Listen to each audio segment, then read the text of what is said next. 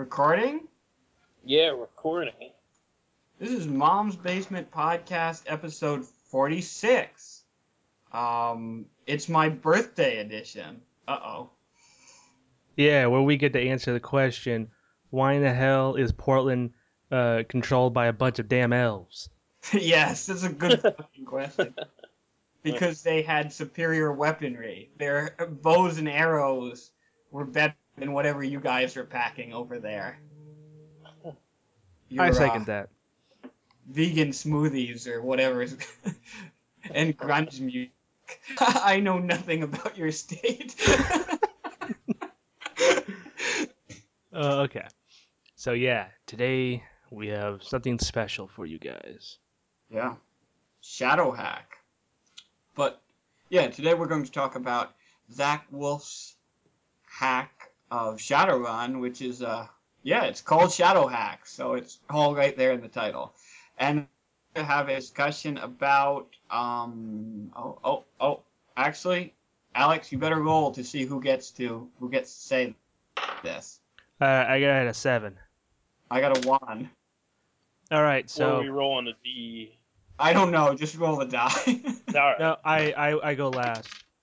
I got a 1. But, All right, so you guys have to re-roll again because you guys tied for initiative. that's Hold Oh on. no, wait, who has the highest dex?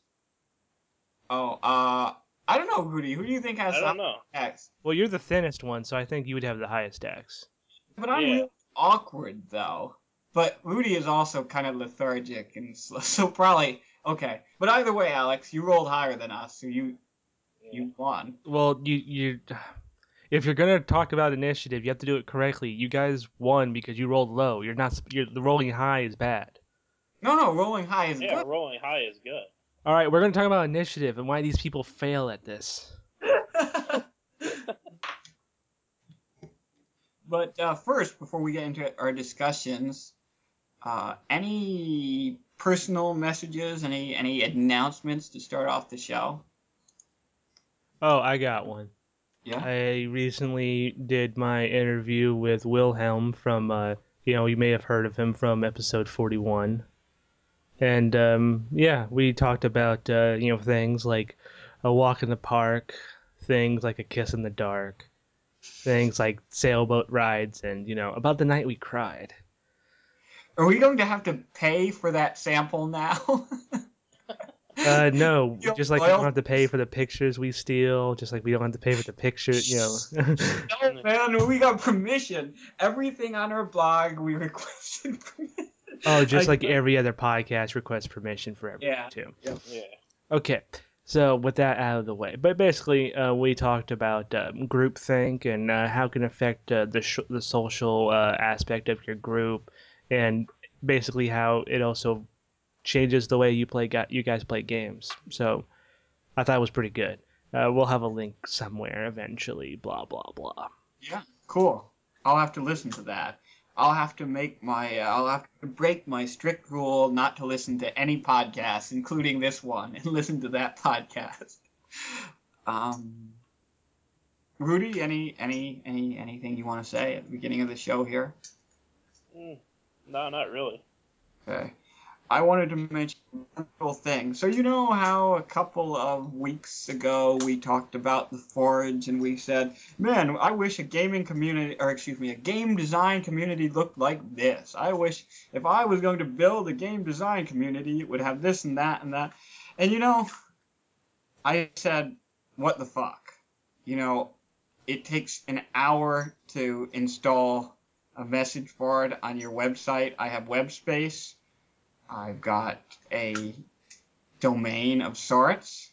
Let's put something up and let's run an experiment here and see if we can build a functional game design community.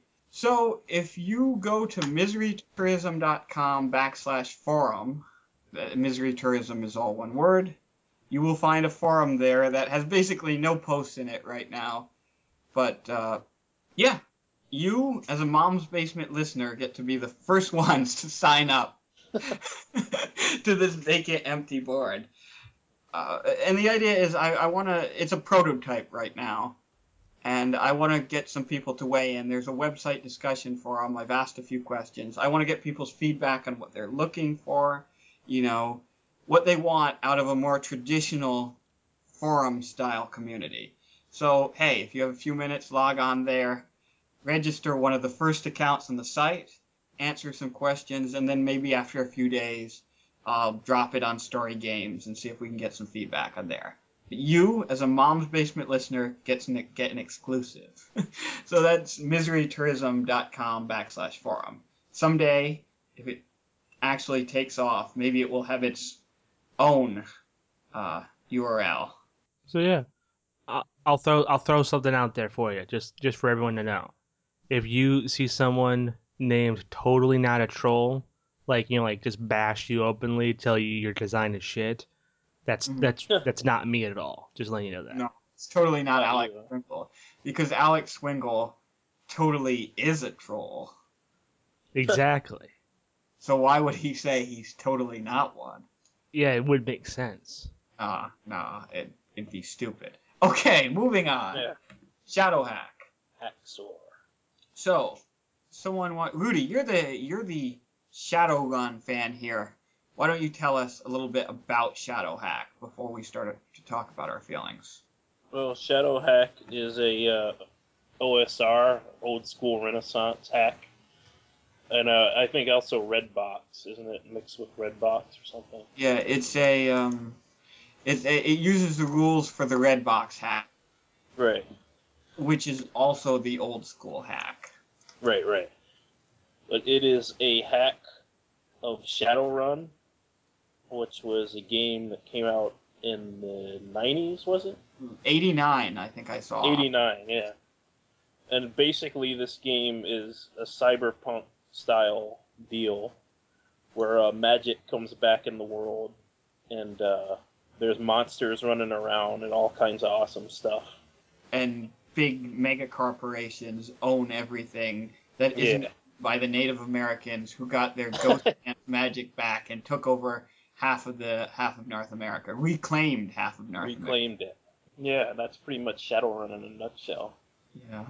Yeah. That's an awesome setting, by the way. I knew nothing is. about Shadowrun, basically, besides what you had mentioned in passing before I studied up on it in order to GM this session.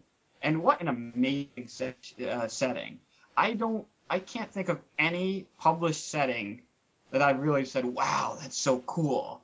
But this one, I even did, I looked up a map and I was looking at all the different countries. I don't look at maps. I hate fucking maps. But for Shadowrun, I studied a map of the setting and I just wanted to learn more.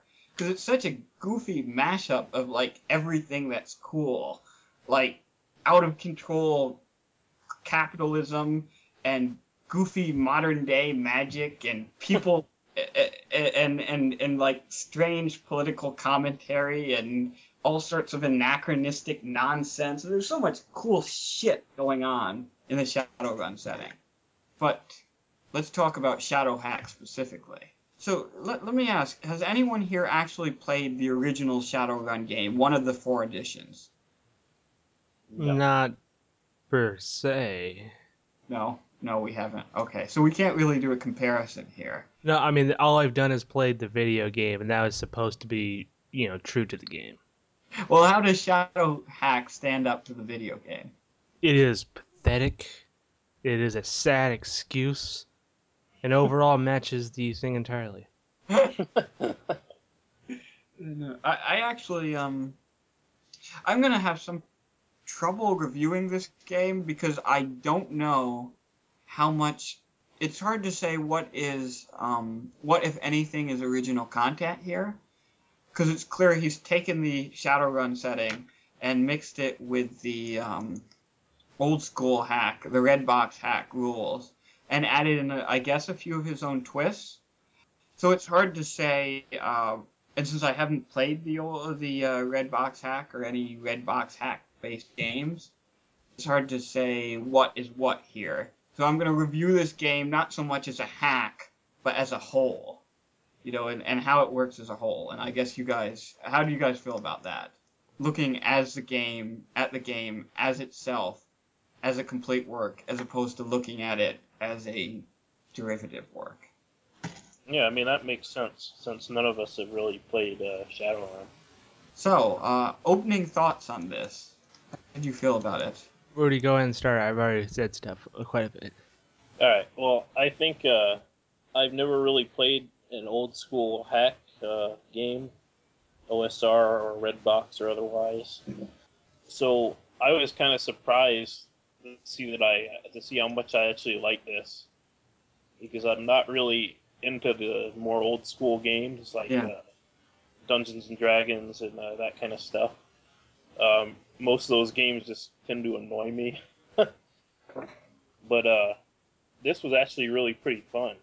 The rules were short enough to basically cram into 12, 13 page manual. Yeah, plus character sheets. And the way they or the way Zach took the characters and kind of condensed them down into, I think, 5 playable ones. I think it pretty much captured the spirit of the Shadowrun universe from what I've seen of it. And yeah, it was just an overall fun time. So what made this fun?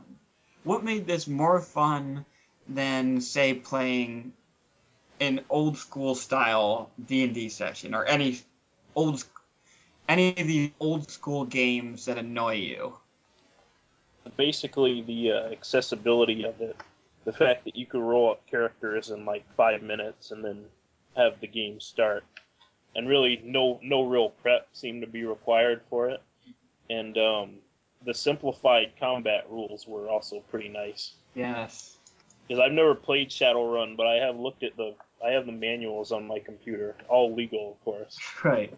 And they that looks like probably one of the most fucking systems I've ever seen, and I wouldn't want to play it. But this was just quick and fun, and it was just real easy to get into. Yeah, Alex. All right. Well, first thing I need to make sure I was just joking about saying all those terrible things. It's actually pretty good. So I didn't want to, if Zach's here, don't want to don't want to hurt you too much, in case you're a sensitive lad. But basically, what I was, I really wasn't getting what you were feeling there, Rudy, because I felt for this one, a lot of it had to do with just me being outrageous with the character, with the style of what we were doing. But overall, the thing that helped me the most was labeling it the street samurai for one of the characters instead of it like just being a fighter, Right. because that gave me a lot of ideas with how I wanted to portray the dude. Yeah, there's a lot of flavor here. In Yeah. just in a as you said, a 12-page manual plus 5 classes, Yeah. 5 character sheets. There is a lot of flavor here, especially considering he omits any real explanation of what the Shadowrun setting is. Mm-hmm. Which is something that I'm not sure if he does that. He says in the manual that he does it to keep the book short. He didn't. But I wonder if he's doing that in part for copyright reasons. That he doesn't want to get too descriptive about the setting because he's worried about possible legal complications or something. But assuming that isn't the case, I would have liked to have seen just maybe 1 page about the Shadowrun setting that really boils it down and gives you the essence of it. Because since this is so easy to pick up and play, I think it would be... I could imagine people who are not Shadowrun fans, who haven't played the old versions of the game, who maybe did what you did, Rudy, and glanced at them and said, holy shit, look at these rules, and didn't want to have anything to do with it. I think for people like that, who maybe like Cyberpunk but don't really know the Shadowrun setting, just a page, just basic Wikipedia quality information about the setting to really give people a sense of what to expect would have been nice. Yeah. But Alex, you were still talking, maybe? So yeah, as I was saying, I mean there was some flavor with the character classes, and that made it useful. But overall, there really isn't that much uniqueness going on with with this combination of the two games. It didn't feel like that to me because it felt like me just being an outrageous character and having fun in the near future style of game instead of relying on the near future for the story. So you're saying you feel like your role-playing decisions carried the game more than the game design carried the game? Is that what you're saying? Exactly. Okay. Because we could have easily done this in like the 1950s, and because of the boat chase we had and the car chase we had and all that kind of stuff, we could have easily done this in any time period where there were automotives. That's We true. didn't go that far into it. That's true. And it was a brief session, and that's partially my bad. I did get some of the hacking stuff in there and other things, but it definitely didn't get too deep into like the corporate states and some of the flavor. It was very region specific, and we were using a region that wasn't that different from our world. So I'm not sure if that's anything that's necessarily wrong with the game, Mm-hmm. so much as it was just decisions about how to run the game. Yeah. Yeah. I don't know. Going into playing this game, I didn't really know how to feel about OSR style games because, like Rudy, I don't know. I have mixed feelings about old school games anyway because I did really enjoy Dungeons and Dragons as a kid, and I especially enjoyed the Dungeons and Dragons as a board games like Dragon Strike and Dragon Quest and the advanced D&D starter set that had all the maps that you could put on the table and play with them. And that's one thing I liked about this game is the fact that it does have a mapping component in there, but it's not a cumbersome or obnoxious mapping component. You can basically make a very crude map with that, and it doesn't take hours, and there's no hexes, there's no grids here, there's no really analyzing. There's none of that anal retentive nonsense. But there is the impetus to draw a map with different zones on it, and zones are like discrete places within the area that you're fighting. And I found that was actually really cool because you got a sense of, say, someone, jumping from a freeway into a moving vehicle. The freeway is a zone, the moving vehicle is a different zone, and they function differently or mapping something where it's the freeway and it's the buildings by the freeway and it's the vehicles on the freeway, and you get the interaction between those different zones, which makes it a lot more dynamic than having a straight up kind of flat combat area like a lot of those old school games have, where maybe there are things happening, but even even a complex or interesting setting can often become just a background, just a backdrop in that kind of play, and become totally trivial. It can have nothing to do with how play actually, rolling D&D, old school D&D style combat on an open plane is often very much the same as old school D&D style combat, on the back of a dragon or something. Maybe you're making a reflex save every turn not to fall off the dragon or something, but there's nothing else that really, but otherwise it's just rolling the same dice and doing the same things.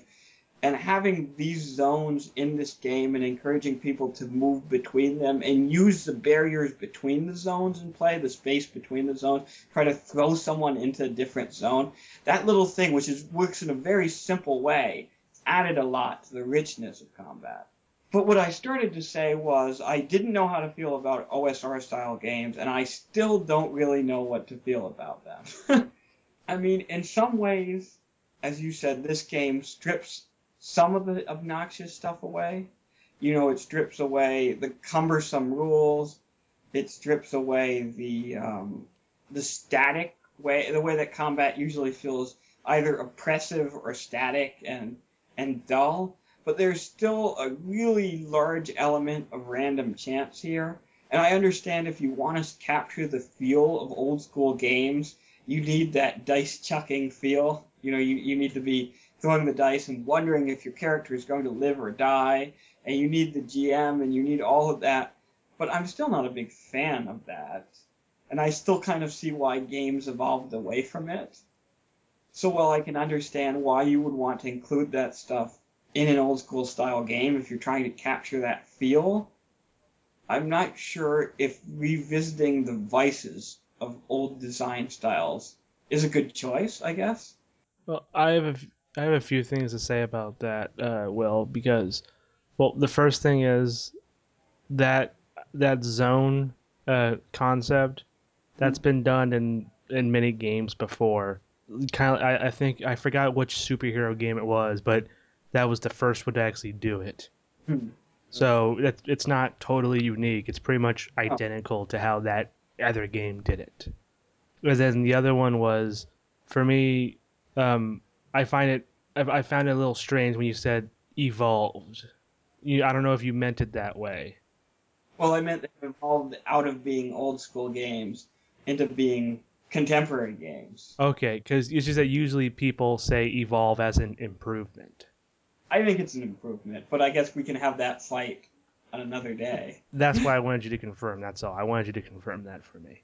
Yes. Um, but for me, OSR, the entire purpose is for that old style of random dice, and you go with the scene, and you can clearly hear on the playtest if you ever listen to it.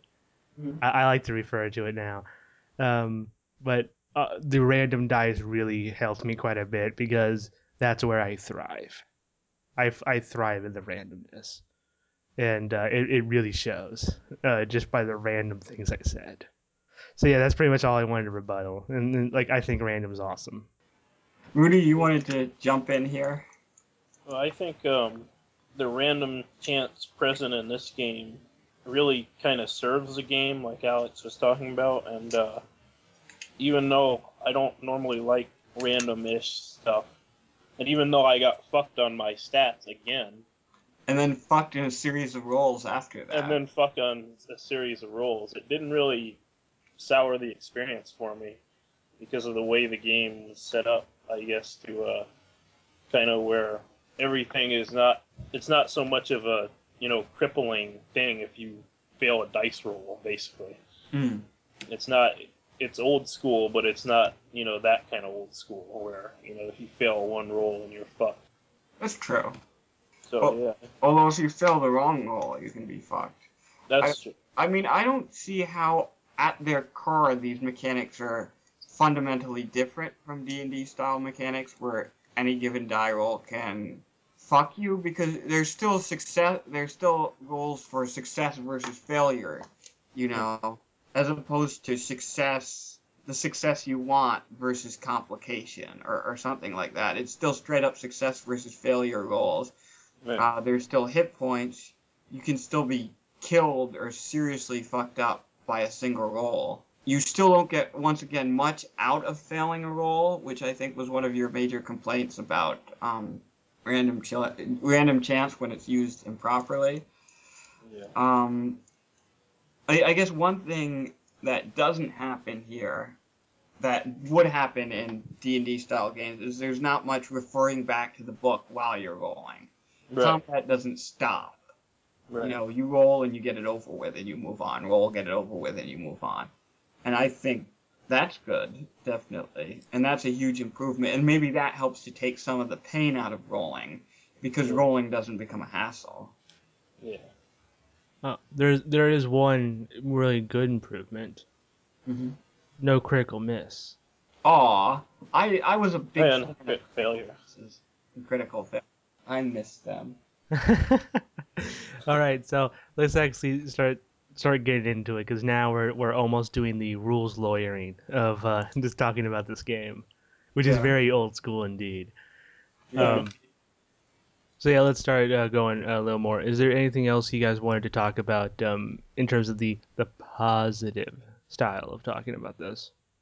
All right, I want to say something at least. Then the weapon layout was fantastic because of how simple it is. Instead of each Right. weapon having a specific stat, it's groups of weapons have a specific stat, and then you just pick the one that matches what you're thinking. Yeah. Yeah, that was good. It was good to have both very simple weapon rules, very simple armor rules, I like the fact that encumbrance is included as a kind of as a kind of a wink and a nod back to old school style gaming. You still have encumbrance, but that the encumbrance rules aren't cumbersome, which Yeah. they often were in old school games. They're very simple. If you have more than you can carry, and it's all on it based on the items themselves. You have heavy items, you have light items, you have medium weapons and items, and if you're carrying something too heavy, you got to put it down before you can do anything. I mean, isn't that how it works in real life? Instead of, oh, well, he gets -2 because he's carrying too much weight on his back, and it's like, nah, put that shit down so you can do something. Yeah. Another thing I really liked, and this was mentioned briefly before, but I really like the way he handles the character classes and their sheets. Everything on that sheet inspires you. Right. You look at that sheet, and the sheet makes you want to play the game, which is something and it also summarizes all of the characters' rules, like the different possible edges that you can use, and your races, and a lot of other little things, and your gear, and what language you have, vehicle, lifestyle, fake identities, contacts. All that stuff is right on your character sheet, so it doesn't have to be in the book. So there doesn't have to be that redundancy there. That's cool. But mostly, I just really, you look at this, you read the blurb under each class, and you say, oh, that's cool.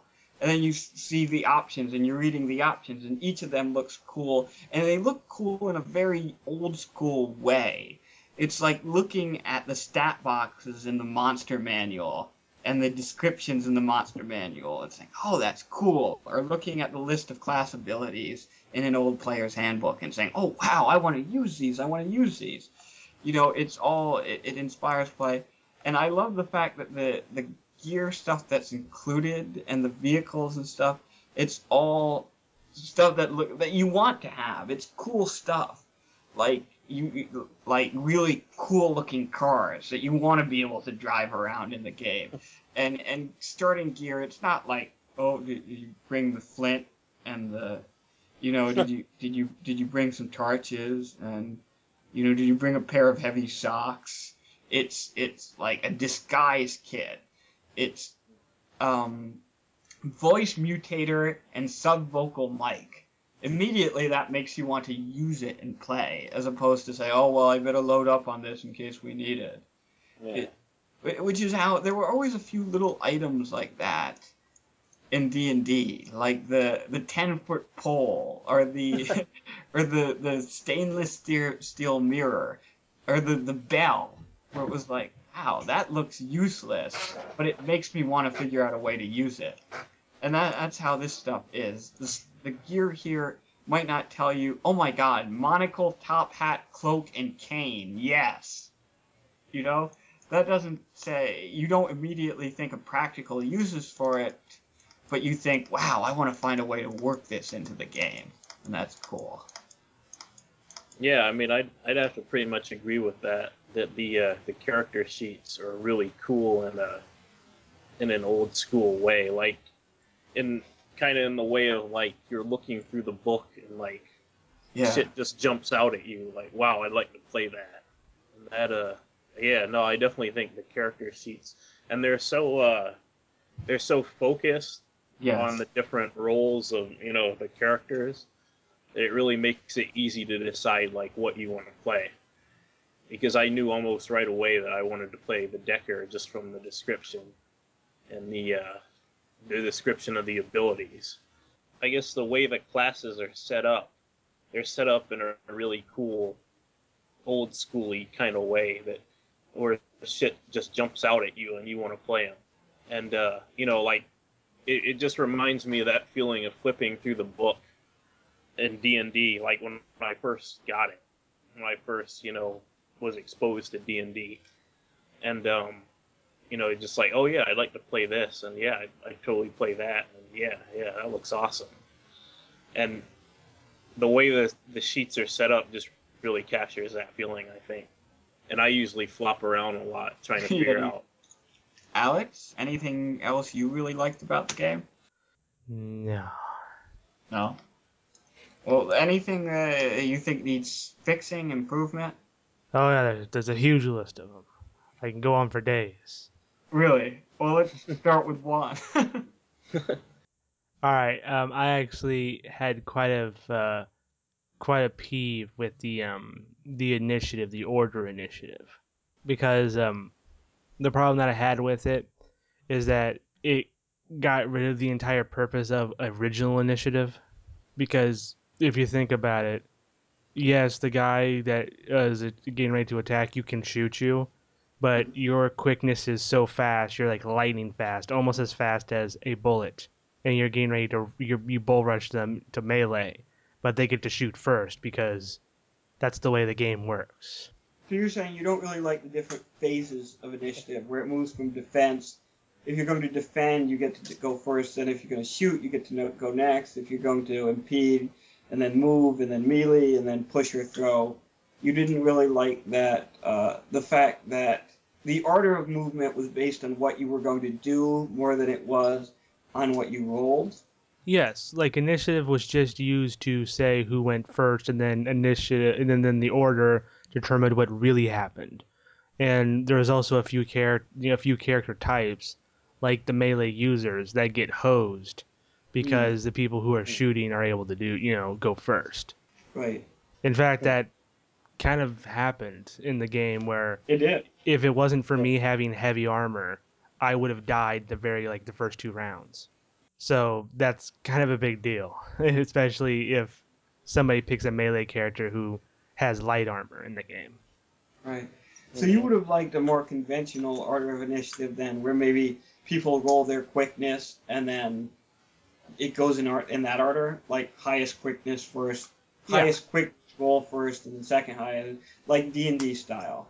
yeah, where the initiative determines the order, and then those commands, those 7 commands, determine what you do then and there. Right. So those are just choices for combat. Then. Yeah, that they felt like they should be choices for me. Rudy, how did you feel about the initiative in this game? I actually didn't mind the initiative. I thought it was a good way to break down the normally pretty chaotic, old school combat. And that I guess you have rounds where the meleeers go, and you have rounds where the spellcasters go, and then they're vulnerable for a little while, and then their shit goes off at the end, which I thought was kind of neat Mm. because it kind of forces you to plan ahead as far as what you're gonna do. Um, I just thought it was. I mean, I guess I just thought it wasn't too terrible, and it was kind of like a kind of unique system. I've never really seen anything that that does it the same way as this does, where you have different rounds for each type of action. Right. But yeah, and I thought one good thing about it too was that it kind of takes it takes some of the, I guess, cut some of the time out of figuring out what you're gonna do. Really? Yeah, because I mean the way he lays out the options here, I mean they're all good options. There's no like really shitty options, that you wouldn't want to do. All of them sound cool. Like you can push someone, or you can throw someone, or you can, jump in front of a bullet for your friend, or that kind of stuff. Yeah. I just thought that was pretty cool because kind of it kind of in some ways inspires people to action, I guess. Oh, I see what you mean. So instead of taking out the the player's handbook Right. and looking through it for 15 minutes, looking at the spell list. Oh, do I want to cast this spell? Do I want to cast that spell? Oh, I don't know Right. what I want to do. And then deciding, oh, well, I'll just roll my attack roll.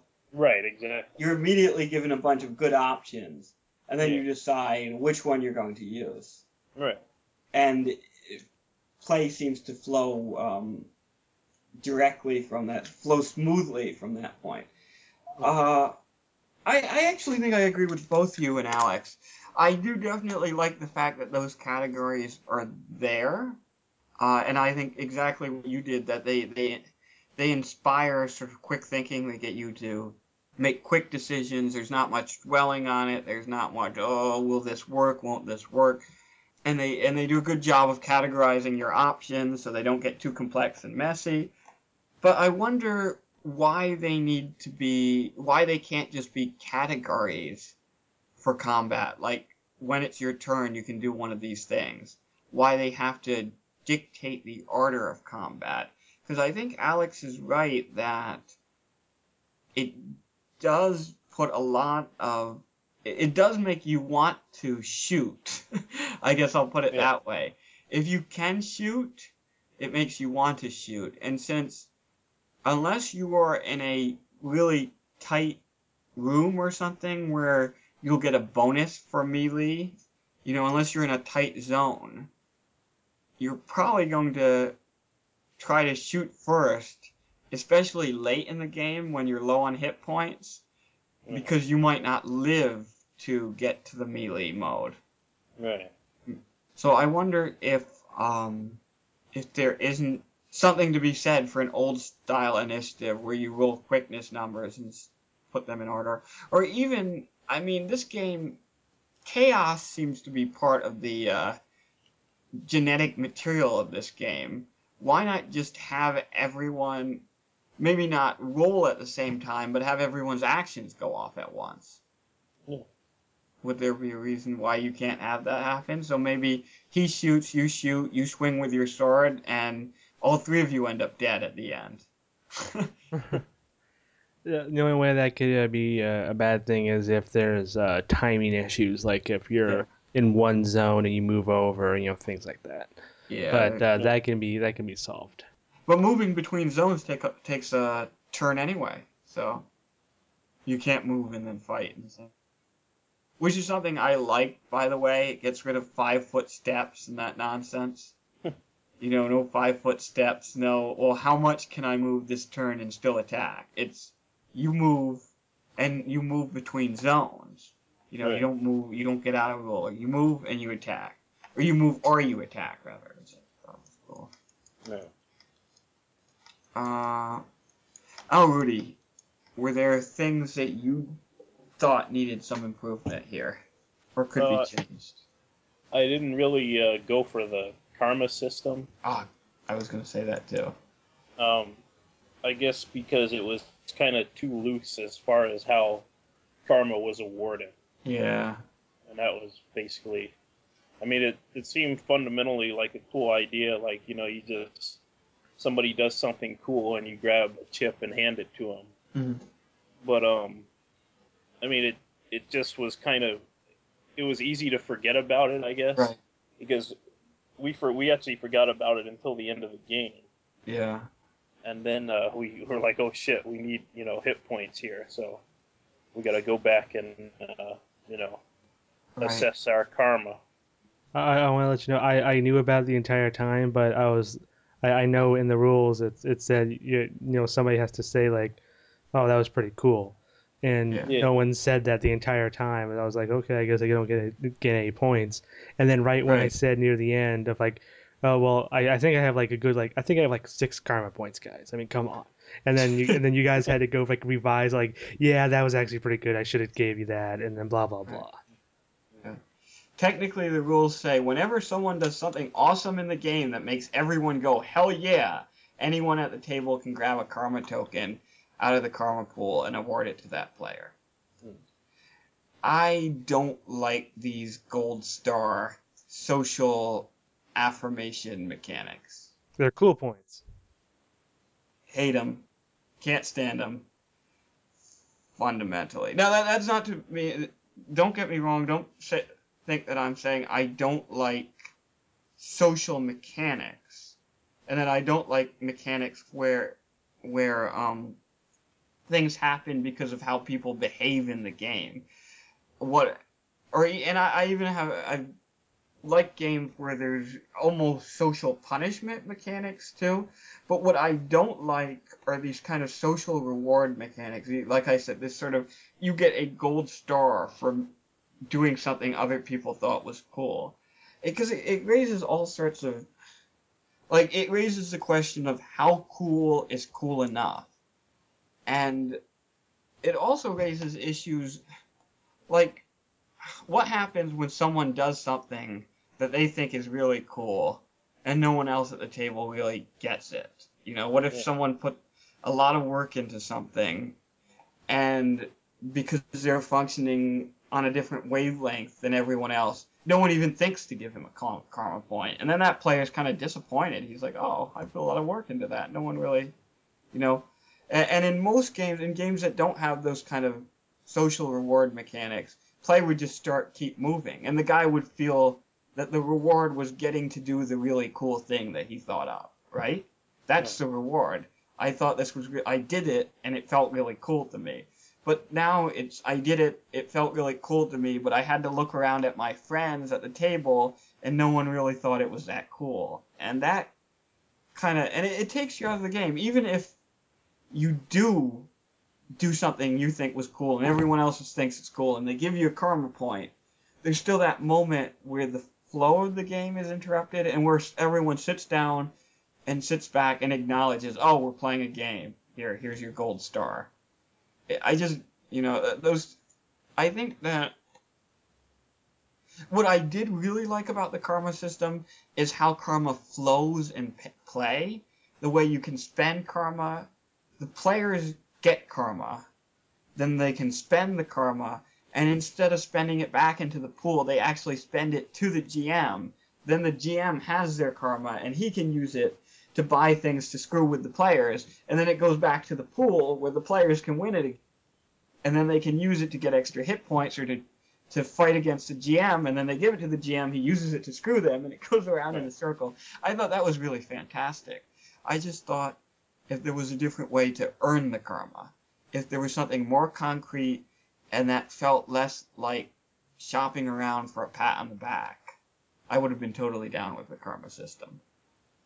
Yeah, no real arguments coming from me. I mean, the only thing I would probably change is how it's earned exactly, like you said, because I thought of the karma system as exactly karma, not as in cool points, because that's really what the system was. It was not karma at all. It was cool points. You did something cool. Here's a Benny. Right, exactly. Yeah. Okay, so anything else in this game maybe could use some tweaking? Oh, no plus bonus to hit, brah, when it comes to shooting. I have to admit I kind of like the fact that um your attributes aren't really added into combat rules very much, Yeah. especially since your attributes are determined totally at random at the beginning of the game. Well, actually, now your strength is, but that's for those melee people. Those people who get to go late in the game. Anything else that you think needs tweaking? Oh, I mean, like the only thing that would be a maybe would be the layout of creating your character because it requires a lot of back and forth page counts. Oh, you mean going between the character sheet and the Yeah, because pages? then you'll have to go. Page one, you roll your dice. Page two, step three, you have to go back down to your character class to select your meta type. Then you have to go back up to the creating thing to see. Oh, I have to go pick an H. You have to go back right down to the very bottom to pick your edge.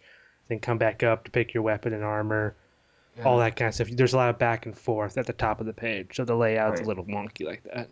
There would probably have been less of a problem if we were playing at a table with the rules printed out and your Yeah. character sheet in front of you, because then you can just look from the creating your runner page over to your character sheet and back and forth, and it's just scrolling down.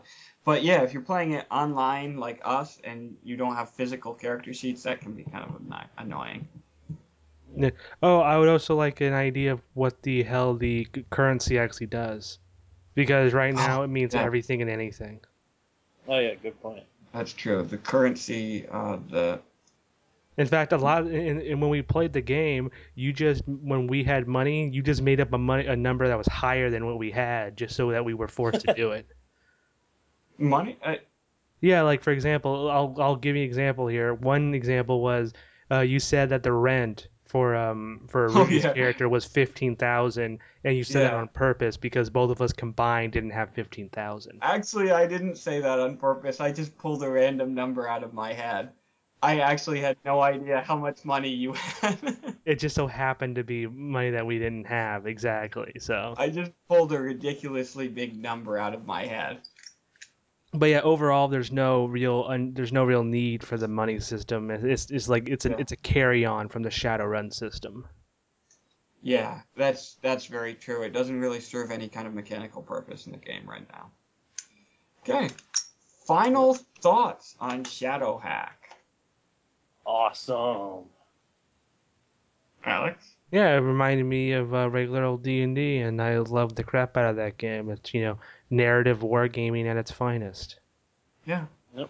I had fun. Like the ultralight rules. A little bit of nostalgia here. Yep. Um, I think that if you were looking for something to sit down and play for some beer and pretzel style role playing with your friends, this is a pretty excellent option for that. Okay. And moving on to initiative. We talked a little bit about how initiative worked in Shadowhack and how we felt about that. Now we're going to talk about the initiative mechanics or initiative mechanics in general. Rudy, why don't you start first since die rolls are your specialty? Well, I'd rather not have initiative based on. I mean, just as a personal preference, I'd rather not have initiative that's based totally on a dice roll, like a single dice roll, Mm. because then you can get fucked and basically you're out of the game, and you may not even get to see any action at all, depending on how the combat goes. I mean, the monsters could literally be dead before you get there That's if your true. if your initiative's too low. But I don't know what I think about initiative mechanics. I mean, it's pretty.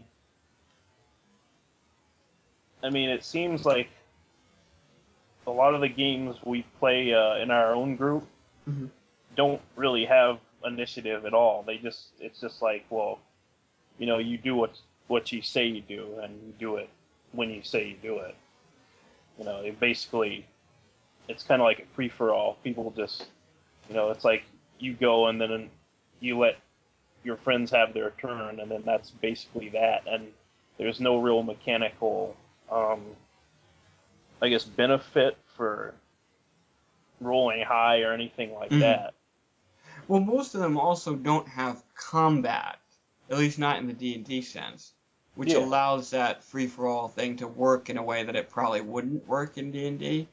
right, But you know what? Your Grandmasters, your chess-based superhero game has turn-based combat. right. Does that have some kind of initiative? How do you determine who goes first in that game? Um, Boy, how do you determine who goes first?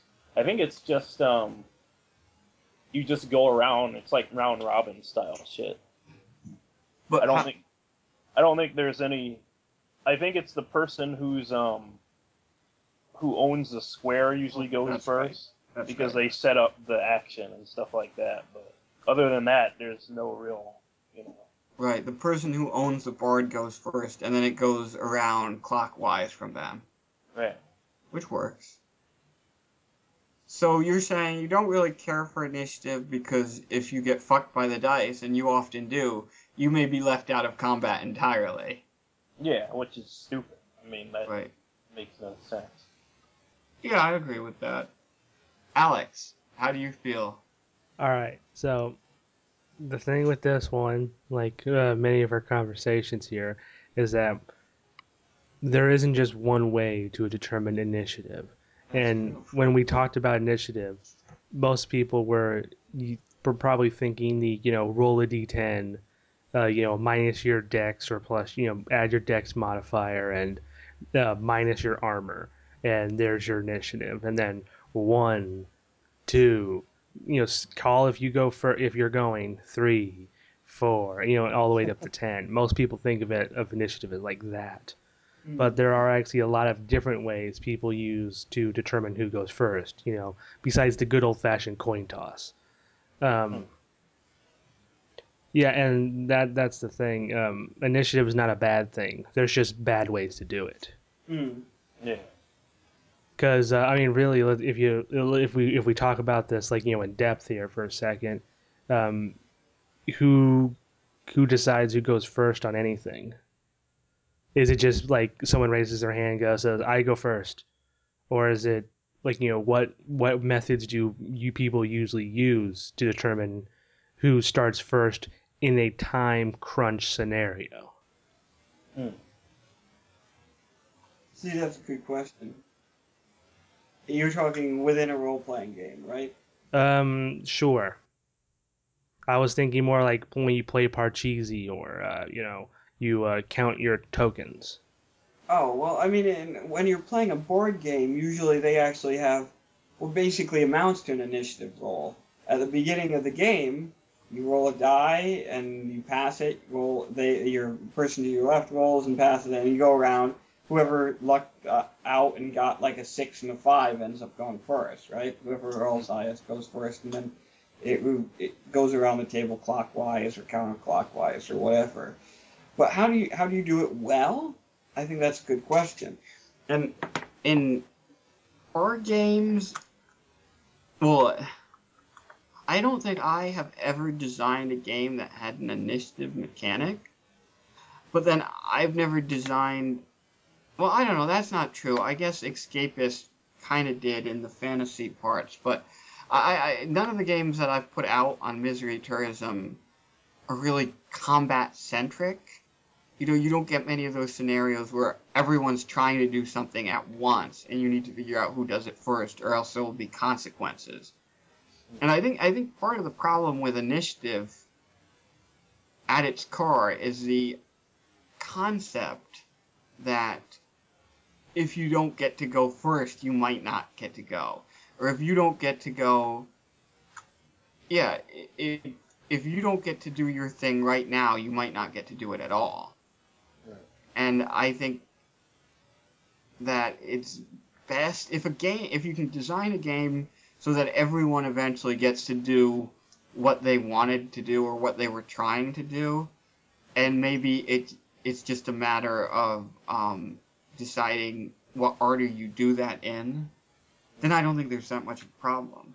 If the order in which you move doesn't have a terrible amount of mechanical significance, then people are unlikely to be disappointed if they have to wait a few minutes before they get to do their thing. Mm. But then, there are some games where I guess that's important. Yeah. If you have combat going on, although I don't see why everyone can't do their thing at once in a lot of instances, but then you do have strategic games where movement really matters and um, where the choice you make on your turn will affect the choices people make on their turn, Yeah. and everything at once isn't feasible. And in that case, I'm not sure what you do about initiative. Now, basically, when I was there definitely is a reason for games to have initiative, Hmm. um, but it's all really based on the preference. Because for me, I love initiative. I love it quite a bit, especially when there's multiple actions being taken at once. It Hmm. kind of it kind of gives you a little bit of order to the scene because there could be people taking actions that get in the way of other people's actions, and having a order of operation, if you will, is can be pretty important for those kind of things, such as when I when we played the Shadow Hack game, the initiative, the order that actions done there. That one was pretty important because Hmm. the boss that we were facing, he rolled a 2d12, and 2d12 was usually going to penetrate every single armor we had on the field. So me going at him with my melee weapon, I am usually going to get hit by his Hmm. gun, and that will affect the narrative every single time because he gets to go first, regardless of how I feel. Like regardless of what I do, he gets to go first, and there's no even real control over that style of initiative. I could shoot him, yeah, but all my strength is in the melee, so I'm penalized for doing melee Right. in that style of initiative. Meanwhile, the initiative that people are used to, the D&D style initiative, it's how fast are you. It's not. It doesn't matter how quick your weapon is. It's how fast you are as the character in terms of Right. in terms of being able to react to things. So that one makes a little more sense of why there's a random D10 for it, followed by your actual stat, because your actual stat affects your bottom line of Right. initiative. Meanwhile, the variable represents your panic in terms of getting your resolve correctly. You being on toe, and that also can screw people over too, because there's that huge gap of 1 to 10 that can affect you greatly. It's not like a 1d4 where the variable is not that much. There's a pretty huge gap, and that is where people can get upset by the separation. Right. And in a game like D&D, it's 1 through 20. So what if you just used your stat modifier, right? That's something you have some control over when you stat your character. How would you feel about that? Let's pretend it's D&D, and instead of rolling 1d20 and adding your dex, you take your dex and your improved initiative. If you took that feat, you add them together, and that determines where you go. I would feel a lot better in terms of the random chance, but then I would also feel a little bit upset, or not upset, but a little disappointed from time to time, like when the narrative Hmm. gave that moment where it's like, okay, I should really fight for this scene, because if I don't, he'll automatically go first and win. Right.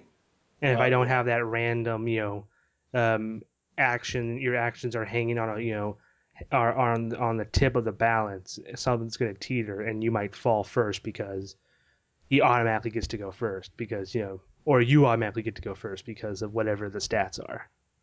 Hmm. I don't know, Rudy. How would you feel about that if it was just a straight up stat bonus you used? I think that would be cool, except a lot of times you'd have to have some way to break a tie with monsters that have the same stats. Roll. Yeah, roll. I mean, And so then it it then it, gets back to random then chat. it eventually gets back to it. So that's, I mean, isn't that really? So yeah, I mean, I guess I'd feel better with it that way than 1d20 plus stat. Right. So, can you think of any games that really did initiative well? Hell yeah. I'll tell you about this one. It's called Ophidian 2350. It was one of the coolest initiative style games I've ever played. Basically, whoever got beat up the most goes first. Hmm. So, if you had taken damage before, No, basically at the start of the round, if no one's been hurt, if it's a fresh combat, then that's a flip of the coin. This he who goes first. But then everything after that, you do your action, he does his action, new round starts. Whoever's taken the most damage goes first. so the people who have been screwed by the game thus far at least get the advantage of getting to move first after that. Exactly.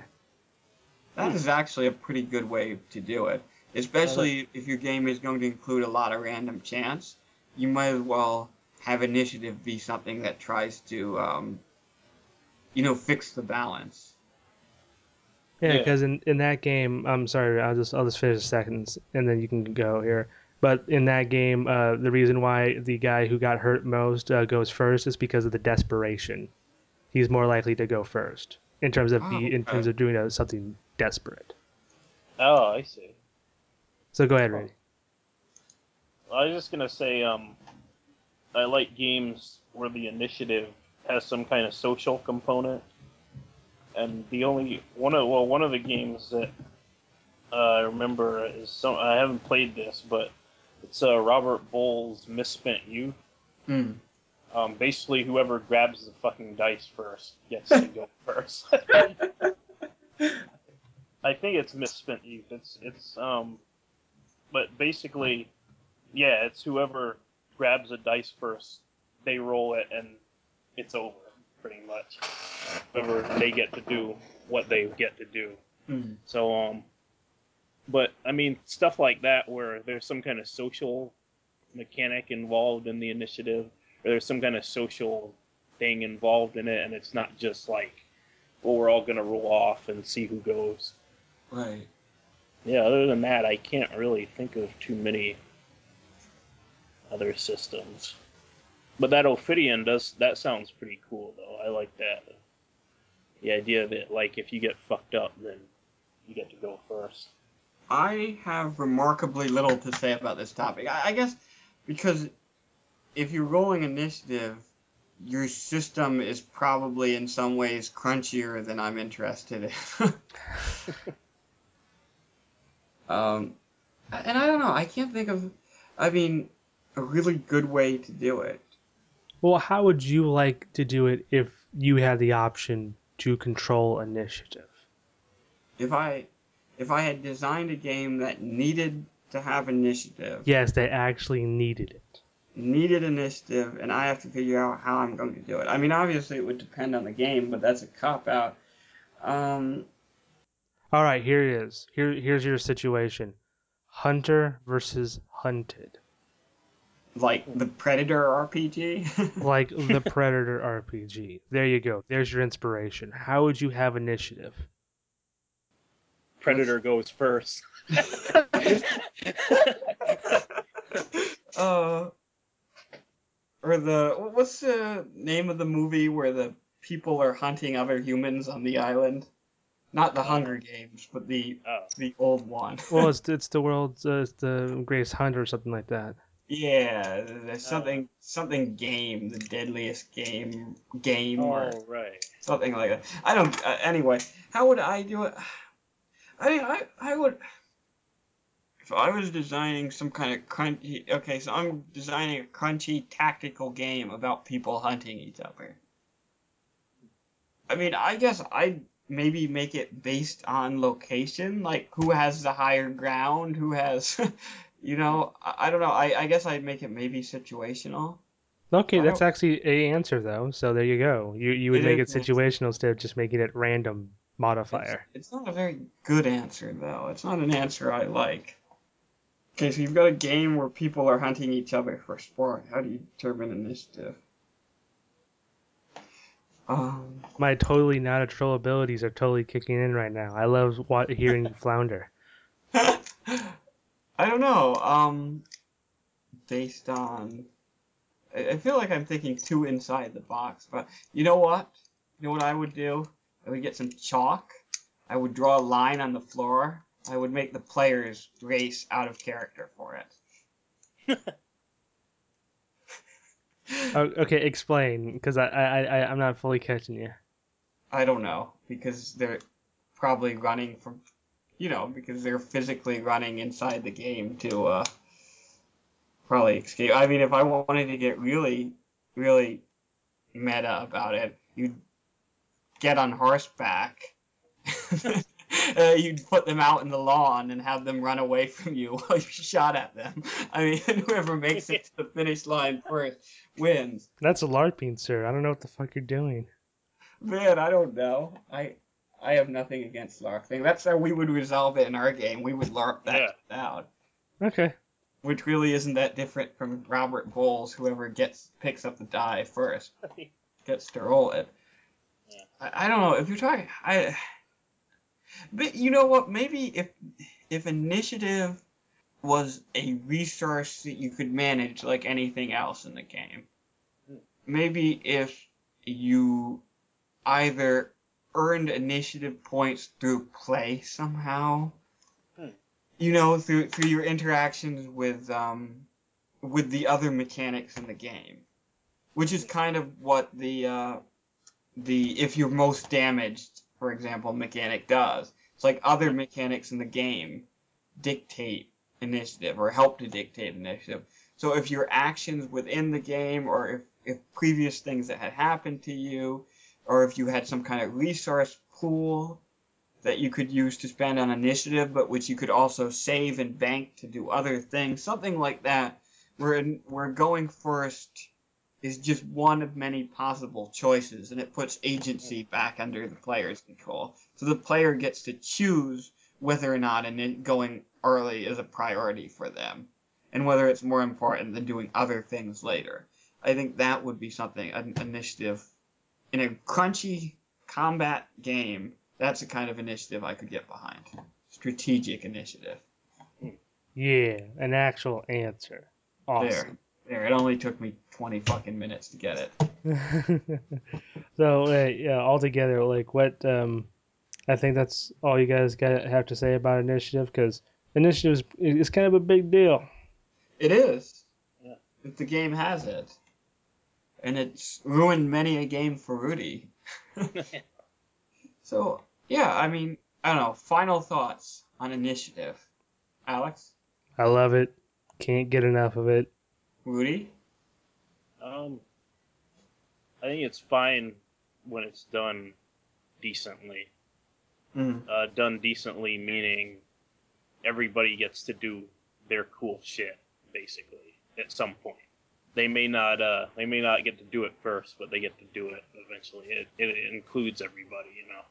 Yeah, I agree with that. My final thought on initiative is meh, meh, meh, Uh, eh, Meh. eh. Basically how I feel about it. Your shoulders can only, arch so much. Yeah, Yeah. basically. So, we're wrapping up now. Any final thoughts? Oh, I would like to honor this podcast to the awesome power of Raekwon of the Wu-Tang Clan. On the chef. Yeah. Yes, he was the chef samurai for our Shadow Hack game, and he was the greatest player in that game, at least in my eyes. Particularly since he was your character. Shut up.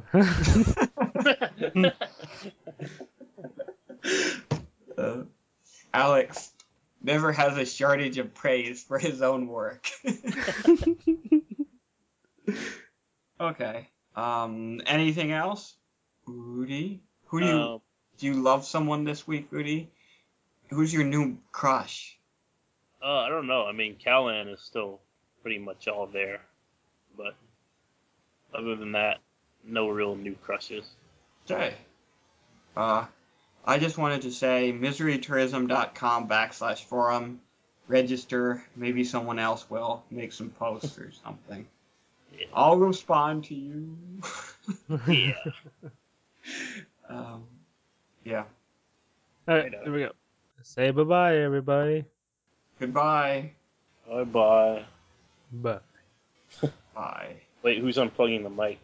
I don't know. You unplug Yeah. the fucking mic. Guess what, guys? We're actually going to do this right this time. We're not going to go away pissed or angry. We're just going to say goodbye. Oh. Okay. I guess. Hmm. I'm kind of pissed about doing it that way, though.